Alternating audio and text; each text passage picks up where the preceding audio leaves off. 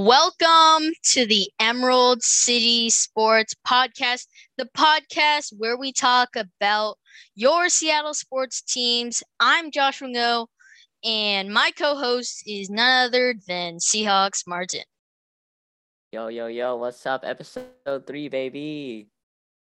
After a 2-week hiatus, we come back and we're going to be talking about three topics today. DK has skipped out on training camp. We'll talk about that. And then we'll talk about the Mariners series winning streak, having won the last three series.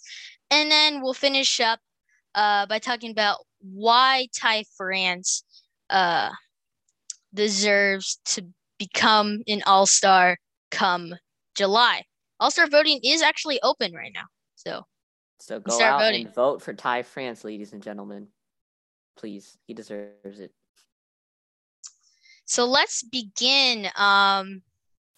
Martin, what do you think DK's skipping out on camp? Why? And what do you think is in the future for him? Will he come back to camp? Or this is really interesting because it's been a while since someone has not come to minicamp, and this is according to Ian Rappaport, this is due to him wanting another contract. I mean, this is his last year of his rookie contract, so I'm not surprised he wants a new deal done. The way we're looking at it, it's multi-year. It's going to be probably at least $100 million because wide receivers are divas and they really want that money. At the same time, though, he's currently in California healing his foot that he was injured playing with for the entire season last year. So this could be really interesting. I wonder how the Seahawks will work the trade talks out with him. And I just hope that he comes back because the way it's going, we just cannot lose another weapon on this team.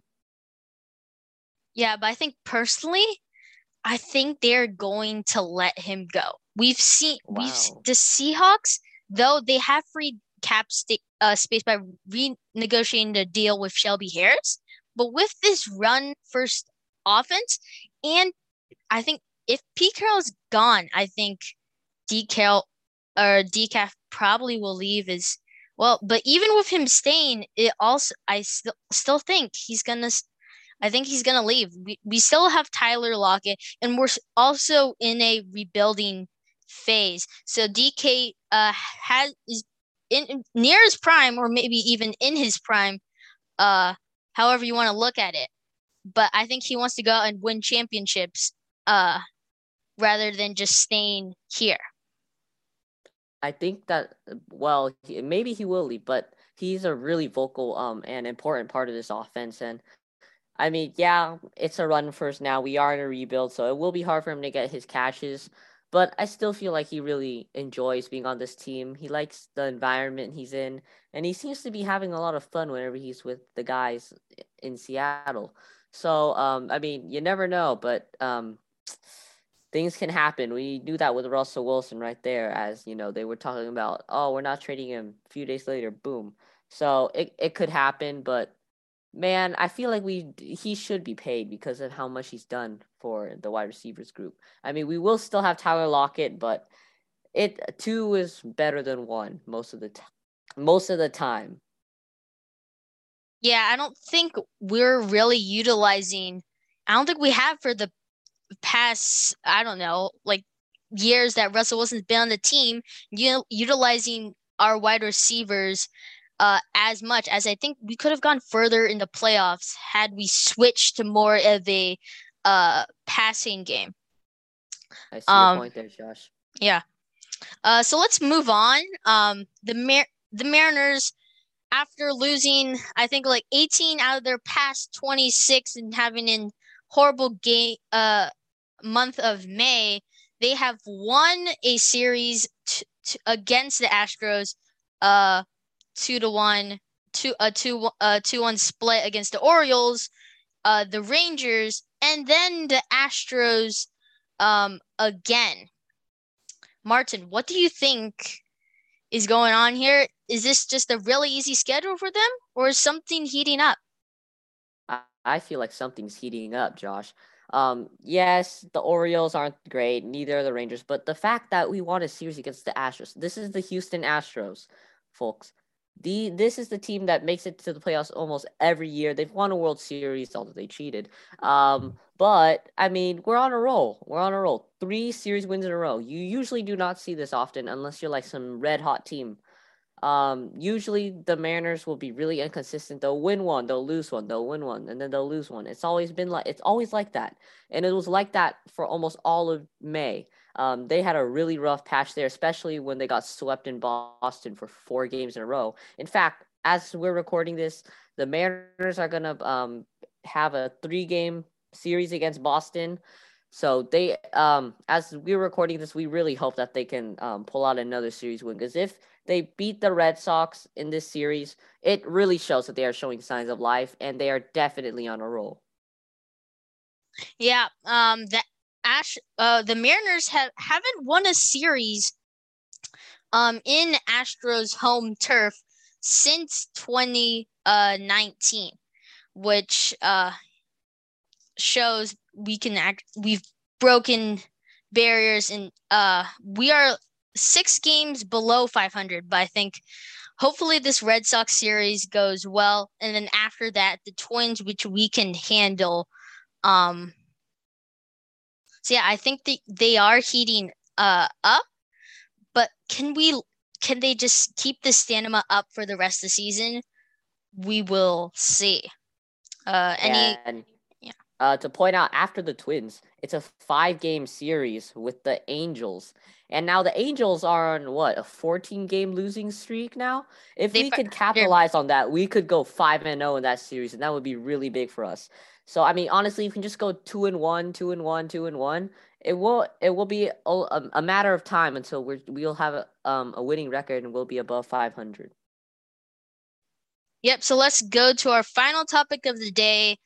Again, as I said before, All-Star voting, I think, has opened, and one of the front runners that could make the All-Star game is Ty France, third baseman, and has been really good, and I feel like one of the star players that helped the team even when Mitch Haniger has been out a lot. Yeah, Ty France has gone crazy so far this year. He's been putting up impressive numbers, a 327 batting average. You do not see that often. That's just one reason that he deserves a spot. He also has 38 RBIs, 38 up until what? We're only about a quarter or a third away into the season. That is a lot of RBIs. And when you look at the other guys who are candidates for that first base spot in the American League, they have a couple of spots where they'll be ahead of Ty France, but overall, Ty France is just a lot better than the rest of them. He definitely deserves a spot. He's been busting his butt for these last few years with the Mariners. He really truly deserves a spot on the All-Star team, especially the way he's been playing lately. Yeah, unlike the team, he has been very consistent, hitting nearly every game. And just not going as up or down as more of the other first basemen, as Vladimir Guerrero Jr. or Jose Abreu in Chicago. I think he's a lock. I think to make the game as the Mariners All-Star. If he does not make this game, I am going to be heated. I think the rest of Seattle will be heated too. Let me just squeeze in another candidate who I believe should get in, and that's Logan Gilbert. Logan Gilbert is easily our best pitcher on that starting rotation so far. I mean, his record is really impressive. I believe it's 6-2, and that's better than all the other pitchers. They're either around the 500 area or they're a lot worse, like Chris Flexen. Logan Gilbert seems to be like the only guy who's consistently putting up good, how do I say it? He gives good performances. It's consistent. His ERA is consistently under 2.5. He's always getting strikeouts, and man, that guy has good pitches, especially that fastball. It just goes crazy. He really deserves that. If he might not get it in, but I feel like he needs some attention from the national media, that he should be at least a candidate. Yep. He already has appeared in national media, winning April AL Pitcher of the Month honors, and he has really improved since his rookie season in 2021, going from a 4.68 ERA to now 2.29 ERA with 60 strikeouts in 59 innings. I think he's a really impressive, yeah. Big change, very big improvement. And has helped the team a lot. I think he can make it as an all-star